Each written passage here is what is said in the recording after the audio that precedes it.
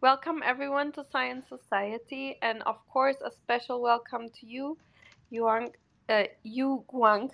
Sorry, I hope Yeah, no I. worries. That's and spot on. oh, it is. Oh, perfect. Thank you. And before we start, let me give a short introduction so the audience gets to know you a little bit. And Dr. Yuguang Cheng, he's a postdoc researcher at UC Davis in the Department of Physics and Astronomy.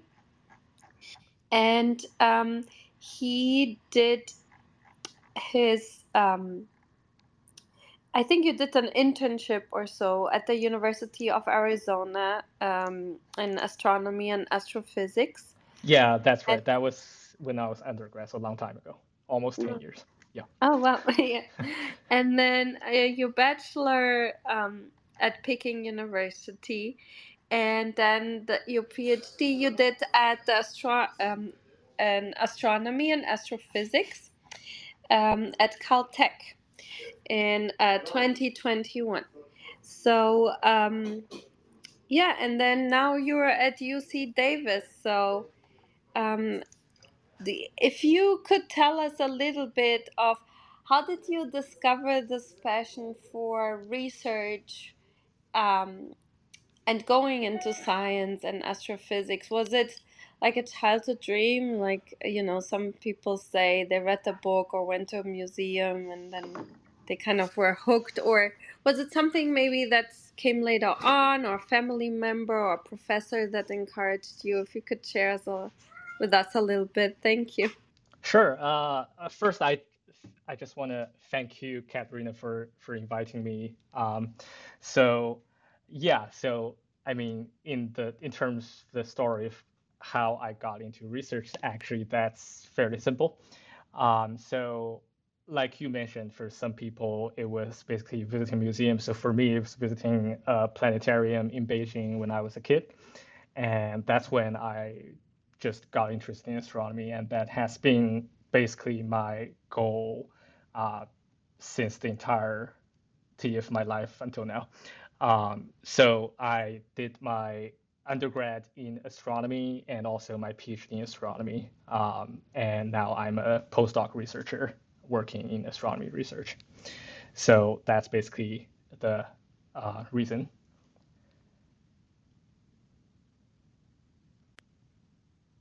That's wonderful that to hear that like a museum trip that you could find like your passion basically for the field and that you enjoy it. I mean, you seem to be enjoying it a lot and be very successful. So it really shows how important those like for kids those exposures are.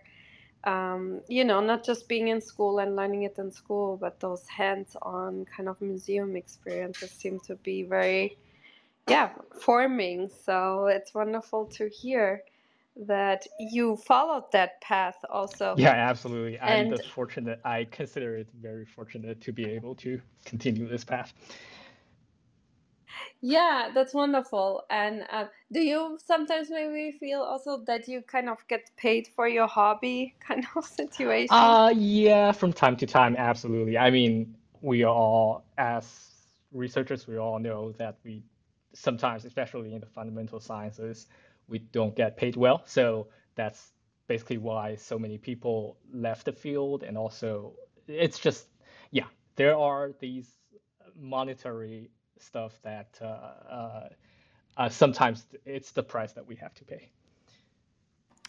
Yes, I agree. And it's really hard. I mean, for us foreigners, at least for most of us, we get the visa, but then also, I don't know how it is for you, but we didn't have any college tuition credits, to pay off, which is very different for US people in the US, and that's why I think they don't stay in science, which is really sad. They kind of have to move away from it, from their passion, because they just have to pay back and pay their life. So uh, Do you feel the same that we kind of Yeah, unfortunately, I kind of so the tuition. So I did my undergrad in China, which was the tuition was also pretty cheap, so we don't have to pay a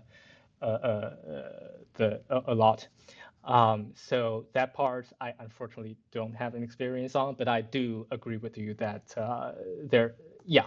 So one benefits, of course, of pursuing a scientific career is that the scientific world is very open, and I got the chance of visiting many countries, which I think my friends who chose careers otherwise don't have this privilege. But again, I totally agree with you that if you have, for example, a lot of tuition to pay off, that's certainly making it worse. yeah, I don't know how people would do it, or how people do it because if you have a family, it's impossible. And but coming back to your work, and then how did this project came about, and that you got to work on this project? Is there maybe like a background story? Was it kind of just natural continuum of what you were working before, or how did you come to work on this and then publish this? Maybe there's like some story behind it. Thank you. Sure. So I mean, so I did my PhD in Caltech, which was so it was related to basically so I was trained as an observer first. So in astronomy, there are different types of astronomers, and for and different types of astronomers focus on different aspects of research.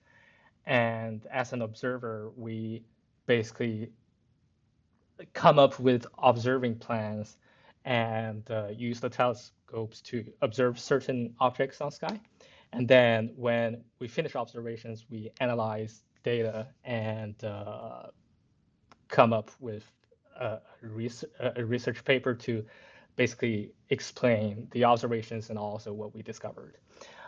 So as a PhD, I was trained to use a special type of instrument, and I'll talk about that later in the talk. But this is basically an extension of to use that kind of instrument to do something else. That's both related but also slightly extending of my PhD work. So basically, it's just the to strengthen my skill of using this type of instrument and also to use my skill on some other things. Um, and we discovered something interesting, and you will hear later. Yeah, thank you. That's interesting. It's really interesting to hear these paths because basically the method you chose to learn before or got to learn before was kind of very important in this case for you to, follow then the next steps in your career and the path, which is really interesting because yeah, people tell different stories, and I, I think this is interesting because I'm in neuroscience, and I learned complicated electrophysiology methods with like two photon and things like that, and that kind of also then led me to so many projects because in a lot of places I was the only one doing that, so people came to me and asked me to do this method for their project basically. So if you have a unique skill, that's kind of, I think that's kind of good. I think, could we give that advice to young people? Yeah, I totally agree with that as well. This is exactly what come up with me as well, is that I'm very specialized in using this instrument, and a lot of people when I go to conferences, a lot of people will come to me of how to handle they have observed with this instrument and they want to know how to handle the data. So I built a lot of connections in this way. Yeah, that's great. That's wonderful. So I think, we can say if you have the patience to learn a very complicated method and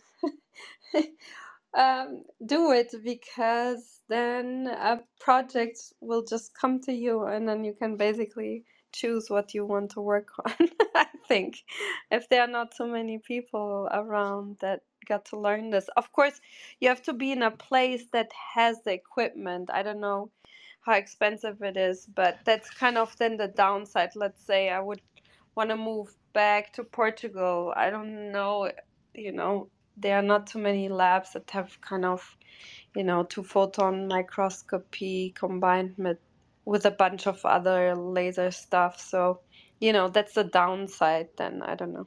Yeah, You I think that's true in astronomy as well, especially since I'm an observer. So observers rely heavily on the size of the telescopes. So I did my PhD again at Caltech and now at University of California. Both of these universities have access to one of the world's largest telescopes, which is the Keck telescope, and that's a benefit. And if I move to somewhere else, I have to think very hard of what I can do without the privilege of using these large telescopes. That's interesting. So there are common common things, and we gave some advice. So I think we can now move on to your research. So everyone has the slides available. They are linked on top. And the good thing is, in the recording here on Clubhouse, also people in the future will have the same access to it. Yeah,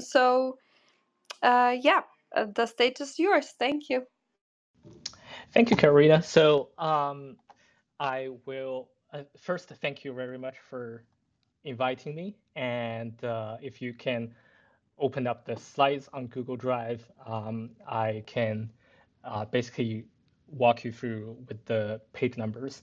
So page one right now, so it's basically the front page. So just today I'm gonna tell about the a paper that we recently published in Nature Astronomy um, about the accurately measuring the chemical abundance in the interstellar medium gas in this certain object called Mercurian 71 using a combined data from optical and infrared. So the paper is published under the same name, and I'll also think there's a link in the chat that you can go to that there if you're interested after you hear my talk. So just give you some backgrounds about our field of studying galaxy evolution. So page two. Um, so analyzing galaxy evolution is really to answer one question. And this one question, I think many people are interested both philosophically and also scientifically, is to answer where are we from. So the way we analyze or study galaxy evolution as an observer, that's myself, is to observe the universe in a way that you would think it's like an archaeologist. So when you need to study something as an archaeologist, to study, for example, history that's very far from us, very early in the history, you dig into the ground. And if you want to if you can dig deeper into the ground, you might be able to find something early. In studying the universe, we're actually doing something very similar, is to look very far into the universe because light travel costs time. And if you look far enough, that light travel time will make up for, so you are actually looking directly onto a galaxy that's very young. So if you can go far enough, for example, if you can go to if you can go to 10 billion years in 10 billion light years, that light travel time is 10 billion years, so you're actually looking at very young galaxies. So that's the way we're actually studying galaxy evolution, is to piece together this information by observing different distance into the universe. So in this slide, I'm just showing galaxy in the present day, which is z equals 0. So z here indicates, it's a number that we use, indicates redshift. So redshift number is small, means they are close to us, and redshift is very large, that means it's very far from us. So you can see on the right-hand side, those are the images of very early galaxies, and actually, thanks to the recent launch of the James Webb Space Telescope, we can actually see galaxies that's basically right after the Big Bang. So we want to understand this process by linking together different galaxies, different epochs. And the way of doing that, one way at least, in slide number 3, is that we use what we call metals. And by metals, I have to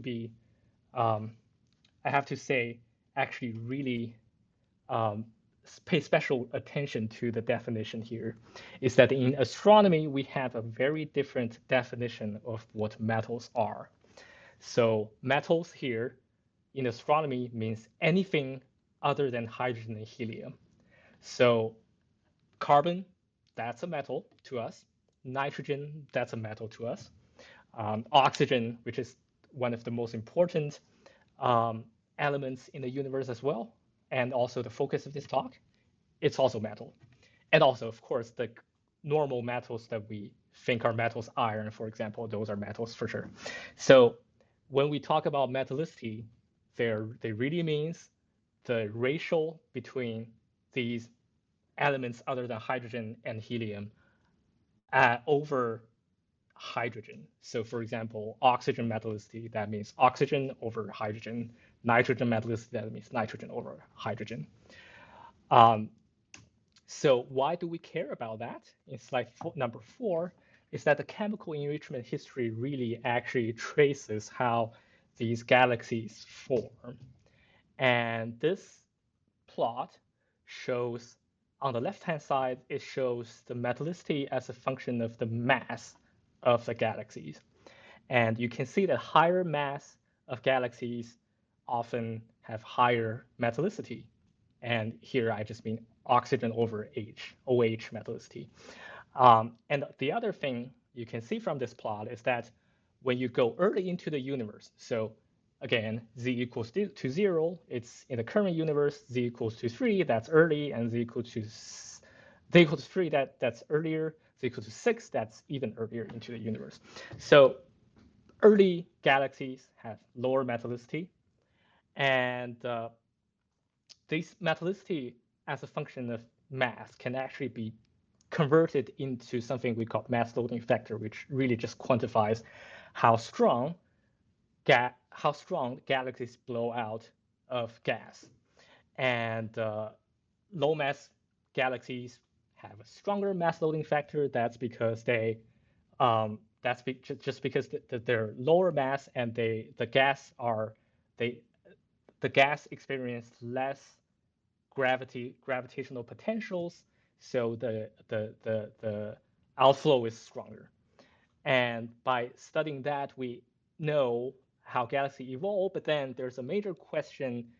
One of the major questions is that what happens at the very early universe, right? These are the galaxies that actually comes right after the Big Bang, and they have relatively low metallicity, but we want to understand what really happens there. And slide number 5, the other importance of measuring metals is that they are really the DNA of galaxies. So for example, on the right-hand side, I'm showing the y-axis is the carbon over oxygen. Are there any questions? I saw you, Katerina, you have No, I was just ah, doing this because I really love the how you put it there, the DNA of galaxies. I'm ah, sorry. sure, no worries, thanks. Yeah, so coming back, on the right-hand side, the y-axis is carbon to oxygen ratio, and the x-axis is the oxygen to hydrogen ratio, which is the oxygen metallicity. So on this plot, there are many points, and these points are actually measured um, ratios from different types of astronomical objects. There are star-forming regions, there are galaxies, there are also stars, and there are also some early type absorbers that intervening absorbers in the universe that we think are linked to dwarf galaxies in the early universe. So you can see they form this very peculiar V shape in this plot. That's because on the very right hand side there's a schematic diagram. So galaxies come when they form, they have very low metallicity because Big Bang only produces hydrogen and helium and a little bit lithium. There's no oxygen from Big Bang. So the Big Bang all comes from these nuclear synthesis from stars. And so an object in the universe comes from the very left-hand side of this plot and then gradually moves to the right-hand side. But again, different physical processes, different stars will form different types of metals. And so, for example, core collapse supernovae, these are from very high mass stars, over 8 solar mass stars. They will move things in the lower right direction. So that's oxygen enrichment from supernovae. Later on, when there are lower mass stars, 0.5 to 8 solar mass stars, these at their late stage they will form what we call AGB stars, and these stars will preferentially throw out a lot of carbon, so it will move this object into in the y direction, move them up. So these zigzag patterns actually tell you what's the history of this particular galaxies and how they form in contrast to other galaxies. So again, metals are the DNA of galaxies. So we really want to measure metallicities very accurately.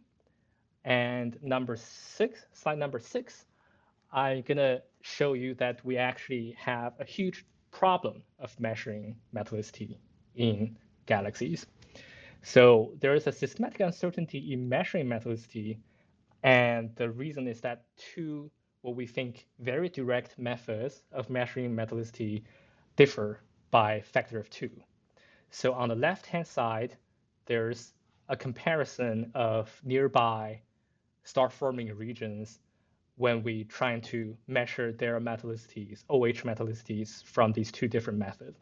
So if there are a very important acronym that you need to remember in this talk, those are these two acronyms, CEL and RL.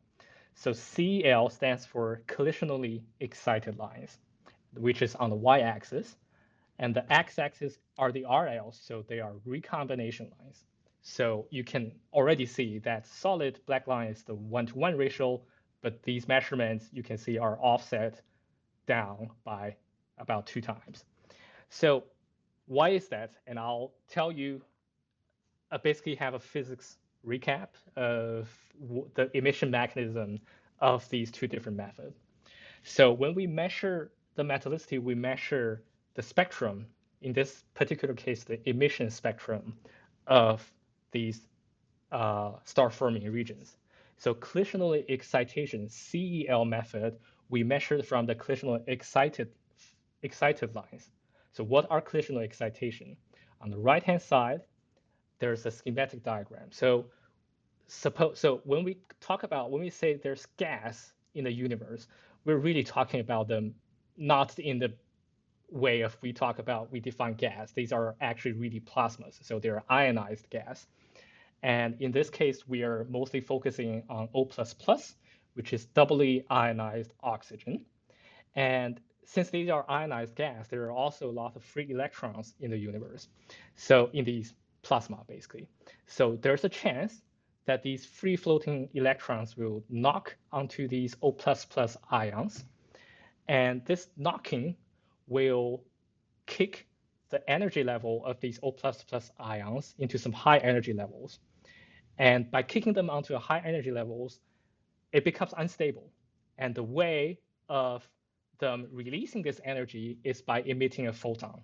And this photon has a certain wavelength. And we observe these photons to calculate, okay, how many O++ atoms are in there, and we can calculate the metallicity. Now, slide page number 7 is from the other method, which is from the recombination lines. So what are the recombination lines? It's from a different emission mechanism. These are, so again, there are free-floating O++ ions and there are free-floating electrons. There's a chance they will combine into an O+ ion, so singly ionized oxygen. And this process will emit a lot of recombination lines from basically this recombination process. And that's how we measure metallicity again from these emission lines. So slide number 8. So how is this relevant to the systematic uncertainty that we care about? So there's this untested assumption of trying to explain this discrepancy between the two methods. So the explanation here is that the one method, CEL, which is, so again, from collisional excitation, they are actually, the emissivity is closely related to temperature. So the electron temperature, how fast the electron moves in this plasma. So on the right side, I'm just plotting the emissivity as a function of the electron temperature of these lines. So you can see there are orders of magnitude differences.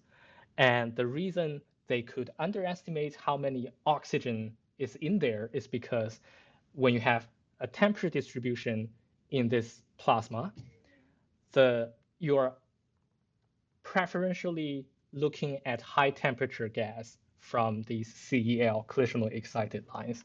So the average temperature is assuming it's a normal distribution, Gaussian distribution, I should say. So assuming it's that, the measured temperature is you're slightly overestimating the temperature.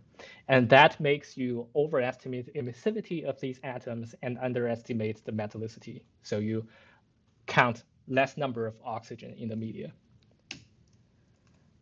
And that's the untested assumption, and also that's actually the major explanation in astronomy of why we observe a systematic bias between the two methods. Now, slide number 9, which is the main character of our research in this case, is called Markarian 71. So the image here is a color composite from the Hubble Space Telescope. This object is reasonably nearby. It's, in astronomy sense, it's 11 million light years away. It's a star-forming region, so we can actually see there are a lot of star clusters in this object, and all of these color-ish stuff are the nebula emission, are the gas that are emitting a lot of these different emission lines. That's how it becomes so colorful. This object was discovered by this person called Benjamin Markarian, and that's why it's called Markarian 71, and in basically 1969. So it's we know of this object for a long time, but we just want to use this object as a case of trying to directly test whether the temperature fluctuation assumption actually exists in this object. So the way of doing that, slide number 10, we came up with a new method of trying to test this assumption. So again, this method has never, this assumption, temperature fluctuation assumption, has never been really directly tested. So we are coming up with a direct test. So the way of directly test this is to use what we call far infrared collisionally excited lines. So Again, these are CEL, so collisionally excited, but remember that optical collisionally excited lines that we normally use are very temperature sensitive. So on the right-hand side, the blue curve, that's from the optical collisionally excited lines. The beauty of these far infrared CEL is that they are reasonably insensitive to temperature. So the orange curve, that's the far infrared CEL. In this case, it's the 52 micron emission. And on the bottom, that green dashed line, that's a recombination line. So you can see the far infrared CEL, even though their emission mechanism is from CEL, they actually really behave like recombination lines. So we can use these far infrared CEL to directly test if is really the case. We will see that the far infrared CEL should behave exactly like the recombination lines. And slide number 11, the reason we can use this method is because of the special instrument. And as I mentioned earlier, which is the special instrument that I'm trained to use, is that what we call integral field units. And these are the integral field units mounted on these very large telescopes. So in this case, we used 3 special telescopes. The Keck Observatory, which I mentioned earlier before the talk, is one of the world's largest optical observatories. On the bottom, there's the SOFIA, the stratospheric observation for infrared astronomy. It's actually a very special telescope mounted on a Boeing 747, which unfortunately both of the SOFIA and the Herschel Space Telescope, these have been retired, but they are specialized in observing far infrared photons. And slide number 12 is the special instrument mounted on these telescopes. It's called integral field units, which is IFU. So integral field units are basically 3D spectroscopy. So normally when we observe the spectrum of an astrophysical object, we put a slit. So on the top right-hand side, we put a slit onto this object, and then we disperse the photons in the cross the slit direction to observe, to disperse that and to see the spectrum. That's bad because in many cases you missed a lot of photons outside of that slit. In the case of the integral field units, especially for example on the lower left-hand side, the Keck Cosmic Web Imager is mounted on the Keck telescope. You're actually taking an image of this object, and also each pixel on this image, you can extract a spectrum of it. And this is the special instrument that we use. And the reason we want to use is because we are actually matching the observations from very different wavelengths, from very different instruments. And by having the 3D information, we can actually do that. So slide number 13 is the observations that we've taken on this special object marked carrying 721. So all of these 3 different instruments, 3 instrument packs, VVLS and KCWI, are integral field units mounted on these 3 different telescopes. So again, KCWI is on the Keck Observatory. The VVLS, the magenta one, that's from the Boeing 747, so it's SOFIA. Yellow one, it's from the Herschel Observatory, Herschel Space Telescope. So these polygons and squares really just marks the field of view of our observations. And on the right-hand side are the images taken from these observations. So basically the emission line maps from these observations. So for example, you can see the KCWI oxygen 3. So oxygen 3 here just means the light emits from the O++ ions. So you can see this light emission map looks almost exactly as the image on the left-hand side. So the left-hand side, there's this white nebulosity that's the cloud, looks like a cloud emission. That's exactly those emission from the gas.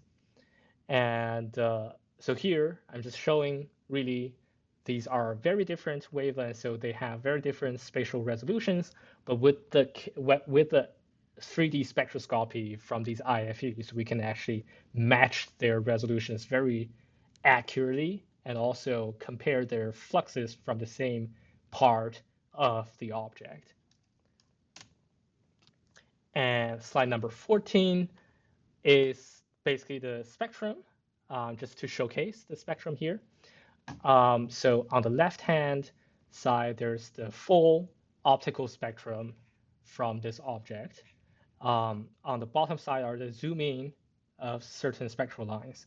So B section, there's the recombination lines. You can compare their flux numbers with the collisionally excited optical lines in D plot, and you can see how faint they are. So that's why these haven't been tested very much in the past. It's because these recombination lines are actually really faint. So you will need a very large telescope to do that. On the right-hand side are the emission lines from the far infrared, and those are also well fitted and reasonably bright. So that's basically the special method we use to test this hypothesis. Now, slide number 15. Remember, if the temperature fluctuation is the cause of how we see these different, how we actually see the systematic bias between the two methods, we would expect using the far infrared CEL, because they behave exactly like recombination lines, they should give an exactly the same metallicity measurement as the recombination lines. However, to our great surprise, it's the opposite. So on the bottom plot, you will see the x-axis is the electron density, which is not very important in this case. We just want to have a joint constraint of that. Y-axis is actually the oxygen metallicity. So the red one is from the optical CEL. The magenta one is from the recombination lines. So there are about a factor of 2. So okay, so the units here are in log scale. So the 0.2 in log scale basically means there's a factor of 2 difference. So which is not surprising because we've seen the difference of this, and that's exactly what we're trying to figure out. The green one is the joint constraints from the orange one and the blue one. So the orange one and blue one are from two different far infrared CEL emission. And the green one is the joint, so the green one is the joint constraints of that. If the temperature fluctuation is the cause, we would expect that green constraint to be higher, to be consistent with the recombination, the magenta ones. However, it's the completely opposite. We actually see that the far infrared metallicity is consistent with the optical CEL. What does it mean? So if we just take the CELs themselves, the collisionally excited lines themselves, and just ignore the recombination lines, we actually have a direct temperature fluctuation constraint of less than 1,000 Kelvin. So that means there's very little temperature fluctuation in this object. And that strongly suggests that the recombination line is inaccurate. So it's actually the recombination lines to be blamed here, at least in this object. So slide number 16 is some of our thoughts on why recombination lines could be inaccurate. So one possibility is that it could be that there's dust. So dust in astronomy is actually very annoying because they just block things, right? So if there are a lot of dust, which are basically molecules that is just basically very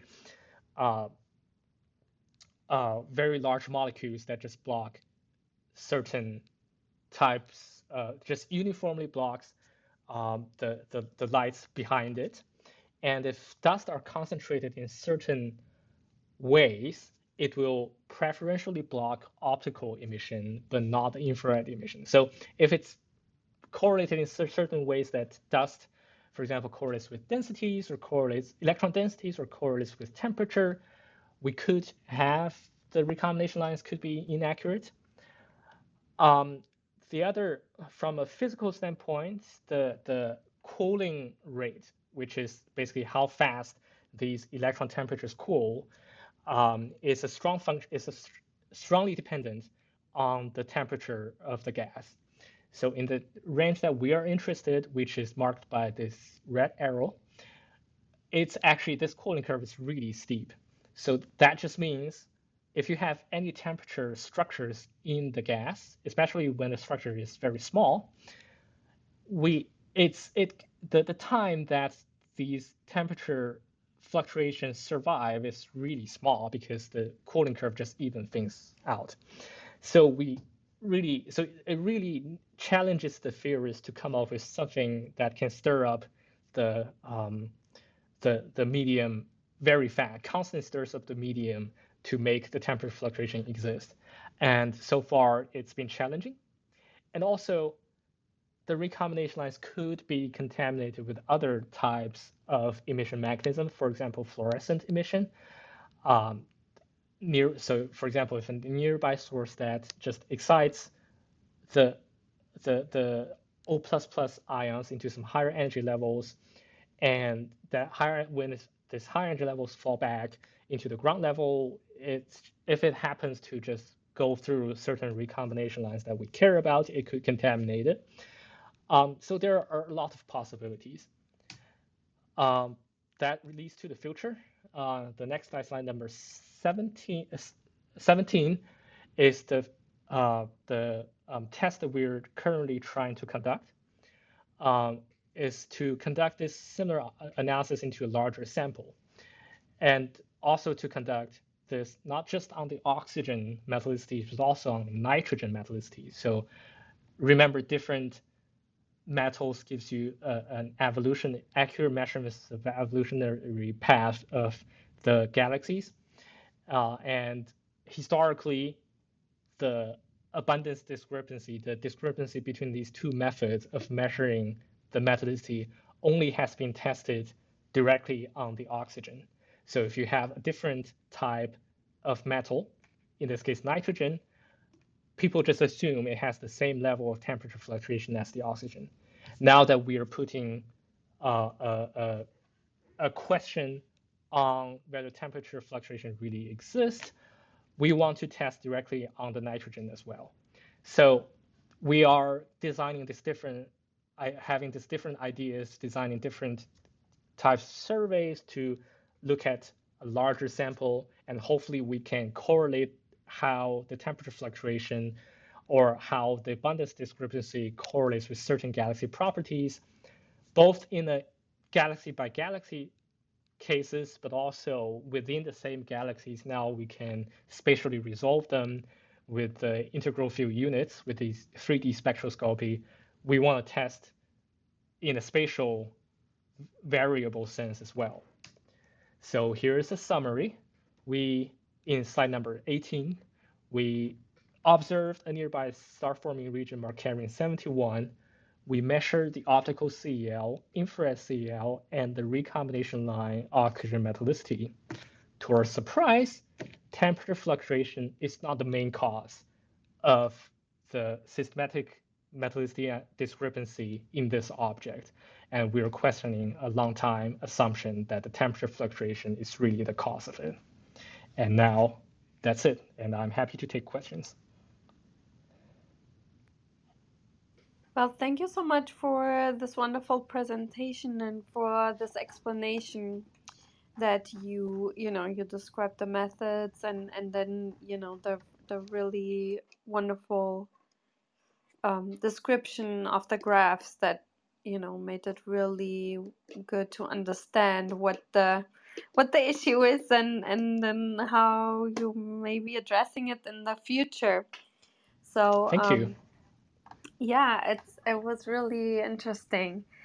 This might be completely, I have other questions written down, but we had speakers here this week talking about a speaker talking um, about how he tries to measure dark matter, and he his kind of Syrian model shows that axions are kind of responsible for these optical differences we see when we look at galaxies and so on. And there's this, I can't explain it well. I'm sorry. I have it in my head why, but I don't have the right words. you No, know, no, no worries. because I'm I not. But anyways, basically what he says, a lot of the dark matter and especially axions would be responsible for things we observe that are kind of distorted, basically. Could that be here the case too? Or is it just not a big enough object and far enough away for things like dark matter to interfere with the data? Sure. So I not an expert in dark matter detections, but dark matter do exist everywhere in the universe, and we deal with them physically constantly. We deal with the effect of dark matter. So, for example, one of the major effects of dark matter in galaxies is that it affects their gravitational potential. So dark matter makes up 80% of the gravitational contribution of matters, right? So it makes up a major contribution, and it will shape galaxies differently if you have different types of dark matters. So that's why we actually care about for example, constraining the outflow rates of these galaxies, how strong the gas flows out from the galaxy, basically, and how fast they flow into the galaxy as well. It's because they depend on the gravitational potential of the galaxies. But in terms of this certain object, this Markarian 71, it's very small. It's a star forming region within a dwarf galaxy. So the galaxy itself is already a dwarf galaxy, and it's a smaller star forming region inside it. So in that case, this whole thing is affected by dark matter, but not as much as, for example, a huge galaxy cluster. That's when you have strong effects of dark matter in there, and you can potentially test different dark matter models. And there's also no black hole close by, right?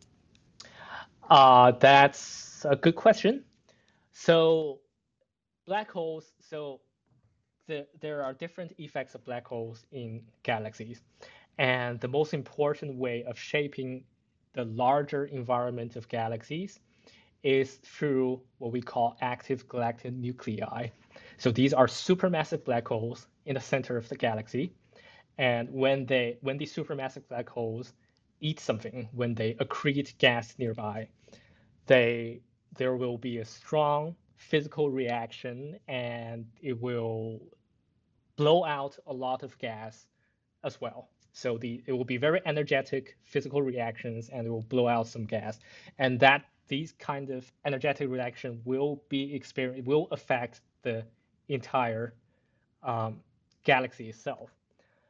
But the existence of these supermassive black holes are most of them exist in very high mass galaxies. So if you have, for example, if you have Milky Way mass galaxies, all of these Milky Way mass galaxies, almost 100% sure in the center there's a supermassive black hole. But are they active? Are they active galactic nuclei? Most of them are not currently, but historically, at some point, they were accreting some gas in there, and it makes them active galactic nuclei. But in terms of this object, this is really small mass galaxy, uh, and it's a star forming region. Are there black holes in it? Almost certainly, because stars dies and high mass stars dies into these stellar mass black holes. But stellar mass black holes are not that effective in affecting the environment. So so the black holes won't be very important in this case as well. Okay, yeah, yeah. I was asking because we had a speaker here. He talked about how there his model showed like an indirect evidence for dark matter density spikes around stellar mass black holes. It was like that there's a peak around black holes, and they kind of, if let's say two stars that together approach, then the black hole will get dragged in. That one usually gets dragged in, and the other one manages to escape. And he Right. says that this is kind of so. Okay, I tried to cover a few things that came to my mind to explain those Oh yeah, yeah. differences. For sure, you have thought about before, but I thought it was interesting to ask. And before I go into more questions that I've written down, I wanted to give Kirko and Abyss also a chance to ask. So please go ahead. You can go at a bit. So I'm a tad bit tied up. Okay, Abyss, go ahead. Thanks, guy. Thanks, Kirko. Thanks, Yukong. This is really interesting work. Um, yeah, I mean, like metallicity actually sort of it's sort of like enigmatic in a way, and I'm really glad that you're actually sort of tackling this, and it's I mean the results are surprising to say the least. So I do have a few questions. So the first one is that you mentioned that one of the you suggested that one of the reasons why there is a discrepancy in the temperature fluctuation plots could be fluorescence. So that got me thinking: is Raman scattering also kind of pertinent in sort of like a plasma level at that energy level? Not that I'm aware of. So I know Raman scattering is very important in biology, for example. But in this physical process, I have to remind myself of the physical process of Raman scattering, but not that I'm aware of it could affect uh, these emission lines very strongly. I see. So, what about sort of the relationship between the plasma level metallicity to that of the radiation pressure that keeps the stellar object intact? So, is there a direct correlation between the two? And if so, like, is there sort of like gradation? The more you go into the star, the core of the star, that you have more metallicity and so on. That's a good question. So this is a reasonably so it's a really well understood uh, question in astronomy, but also in a case that it's very complicated. So first, whether the ionization levels changes with, for example, how distant you are from the stars. Yes, it changes a lot. So you can imagine, so the major energy level of ionizing these gas is from the stars. And particularly in this case are very high mass stars because their radiation spectrum are very hard. By hard, I mean there are lots of UV, X-ray radiations that could ionize a nearby gas. And because of that, when you're close to especially high mass stars, you're producing high ionizing state gases like oxygen plus plus, like even three times, so O3 plus could exist nearby these. And when you go further from the center of the stars, you become less ionized, so you discover more oxygen plus, and then even further from the center of the star, you find things that are neutral. So those becomes oxygen with no free electrons floating there. The hydrogens will become not ionized hydrogen as well. So that's why when we call star forming regions, kind of also interchangeably used what we call H2 regions. H2 regions are just ionized hydrogen regions. So all of these star forming regions I'm talking about, these are ionized. And yeah, so that's that. And in terms of whether metallicity changes with how far you are from the center of the galaxies, yes, the metallicity, especially the metallicity patterns, the enrichment patterns, for example, carbon to oxygen as a function of oxygen to hydrogen, they do change, especially from dying stars. So, for example, if you have a planetary nebula means there's a star died in the center, and this process is throw out a lot of materials, and you will have super solar metallicity. So most of the gas in the interstellar medium are subsolar. That means their oxygen to hydrogen ratio is lower than the oxygen to hydrogen ratio of our sun. And the reason is that these gas haven't yet formed into stars, and they haven't yet been enriched by a lot of dying stars. Um, but if you're nearby a dying star, you will have super solar metals because these dying stars will throw out a lot of nuclear fused metals into the nearby medium. So they do change, and that's the reason why we want to have an accurate metallicity measurement, because we really need to accurately determine the evolutionary path of the gas and also the galaxies. Got it. That actually makes sense. I do have one last question, but I would like to um, give the mic to Kirko or Kat if they have questions. Thank you for answering my questions. Yeah, No, yeah, no please go problem. ahead. I'm sorry, but go ahead, Davis.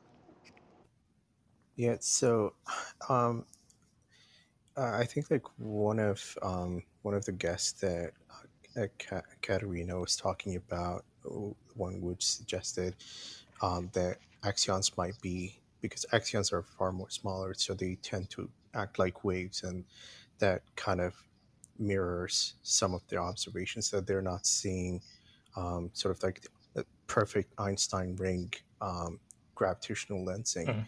So that got me thinking. So even in like stellar plasma, is there a possibility that the light that you perceive can be polarized by local magnetic fields? And could that be potential input to discern, sort of like, understand the observation lines vis-a-vis the metallicity of the star? That's great. So magnetic fields definitely exist in the interstellar medium. And the way of constraining that is through polarized observation. So if you have a polarizing filter that you can put in front of your instrument, for example, you can see how the light is polarized and measure the metallicity, sorry, the magnetic field strength in the interstellar medium. But our observations don't have are actually including all of the light, so we're not affected by the polarization at all. We just include all sorts of polarization altogether in our collected spectrum. So in that case, the answer is no.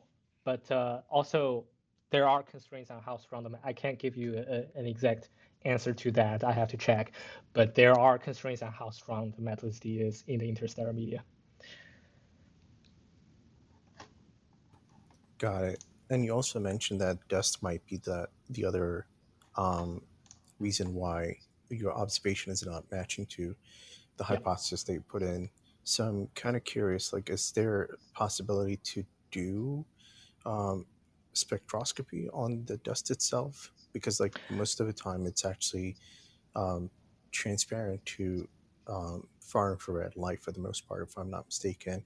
And by knowing the composition of the dust, can you actually subtract that from the uh, actual emission that you get from stars? Ha. So first, that dust is a very complicated thing in astronomy.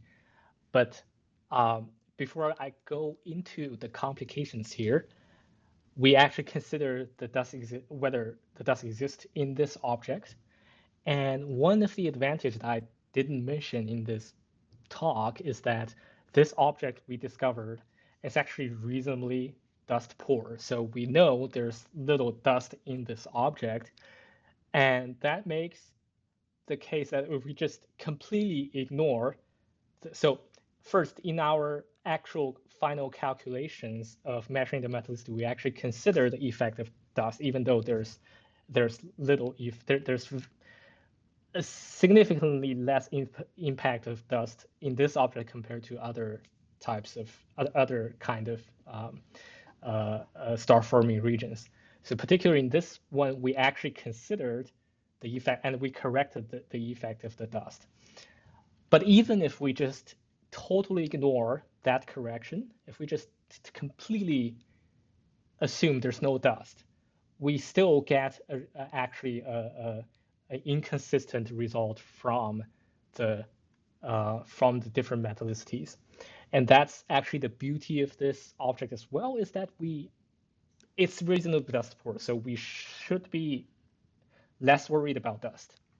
In terms of how we corrected dust, normally the way we do it is that, so hydrogen emits a lot of spectral lines. And these, in optical, most famous ones are the Balmer emission, the H alpha, H beta, and H gamma. So the ratio between these lines are actually not very sensitive to temperature, to the electron density. So the ratio is kind of fixed. And we can compare the observed line ratios and the intrinsic line ratios of these lines. And by doing that, we can actually calculate how much dust exists in there, and we can correct the dust effect. And in terms of whether different composition of dust will affect the correction, yes. So there are different different kind of dust will affect the correction in different wavelengths. And in our work, so if you check the detailed appendix of this published work, we actually consider the possibility of varying slopes of correction. And it turns out it doesn't affect the final result as well. And yeah, so I hope that answers your question. It does. Thank you. Mike, over to you, Kat. Yeah, thank you so much for those questions and the answers. It was really interesting to listen to the conversation. I will read out a few questions from the chat from our listeners. One is, it's interesting how we make estimation of sample composition. Does astronomy... Can we consider ionized carbon as a tracer of assembly of interstellar clouds? If that makes sense. I don't know if the question makes sense. As a tracer assembly of interstellar cloud. So that goes back to basically the motivation of why we want to measure things very accurately, is that it does, yes. So different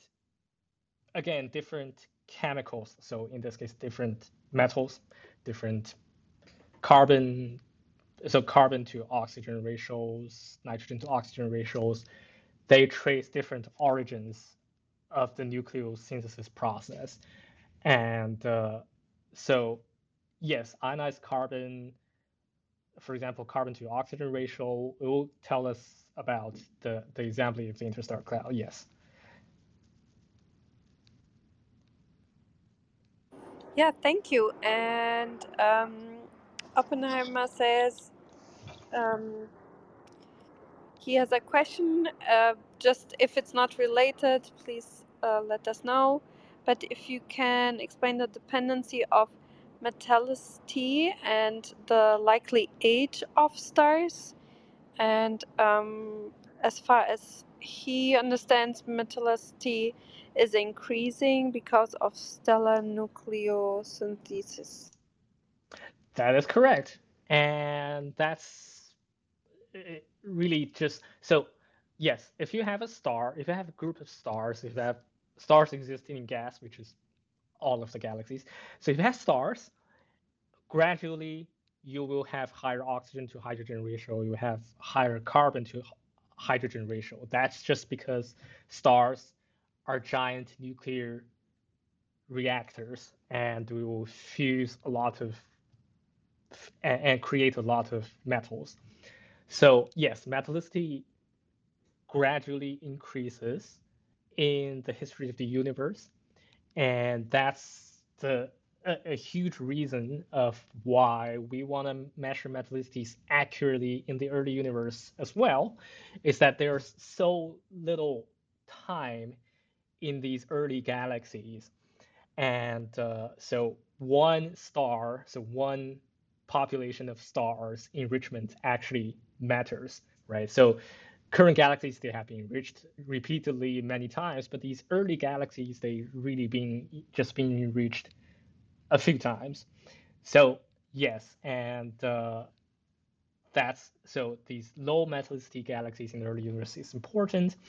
And also, as I answered the question earlier, that in these dying stars nearby these dying stars, because stars are creating these metals, so near these dying stars, when they blow out a lot of gas inside the stars, you will have very high metallicity gas in these environments.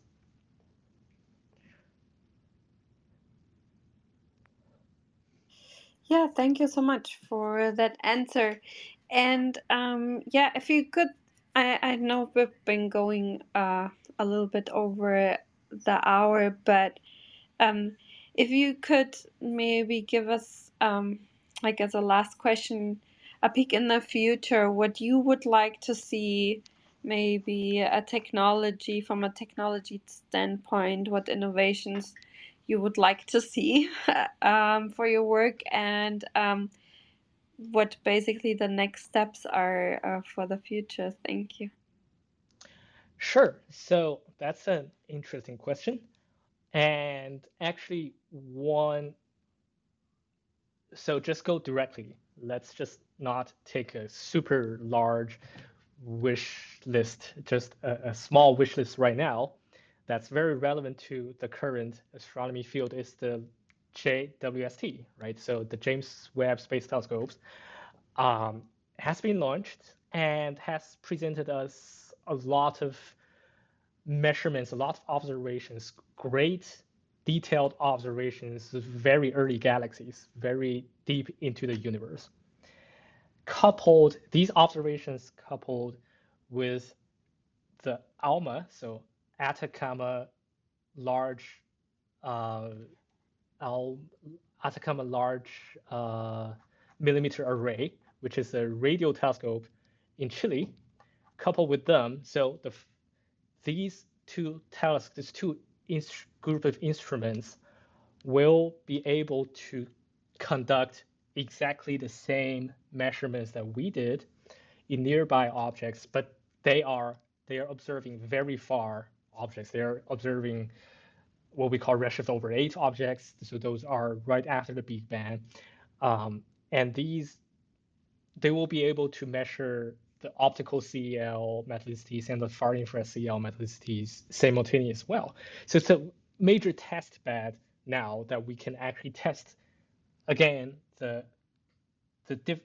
what causes the difference of different metallicity measurements and whether temperature fluctuation is really the cause in these very early and young galaxies.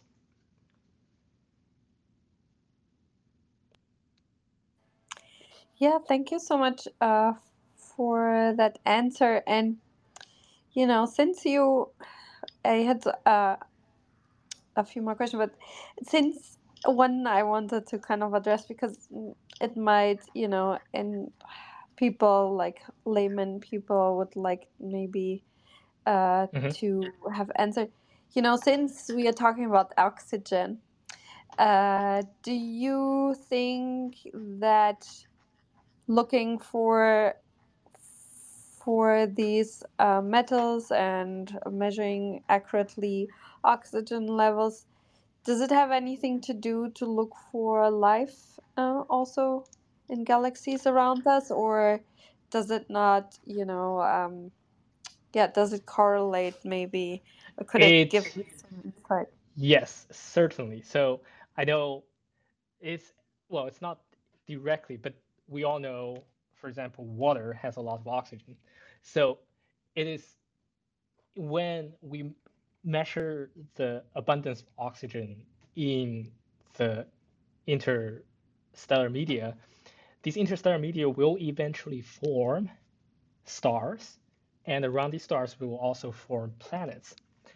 So understand the abundance of oxygen, for example, is very important to the theoretical predictions of, for example, how these different kind of complex molecules really form in the environment of interstellar medium, and also in the environment of planetary disk, protoplanetary disk.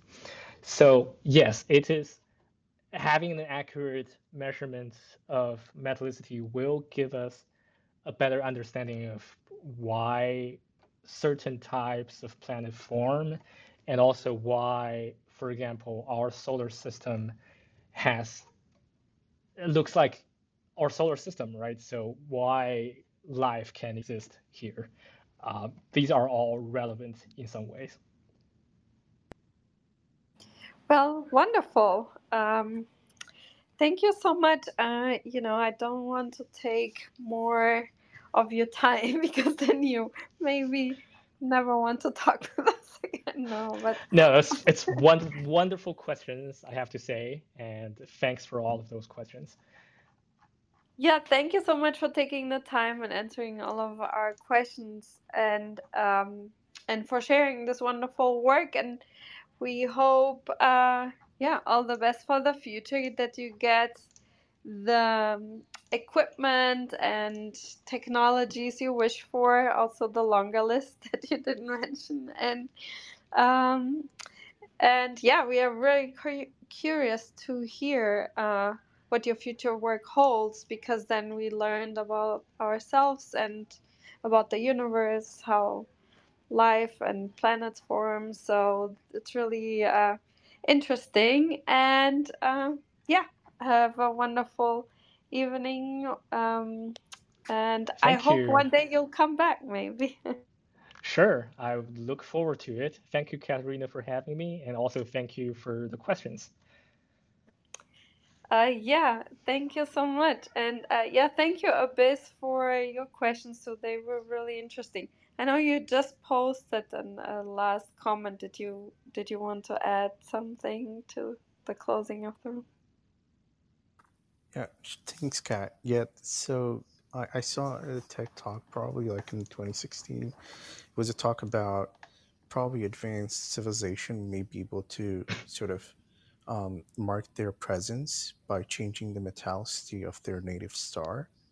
That is, by giving it unusual amount type of metallicity that they can actually, um, send information to other, possible civilizations out there of their presence without, sending radio waves. But I thought I should mention that.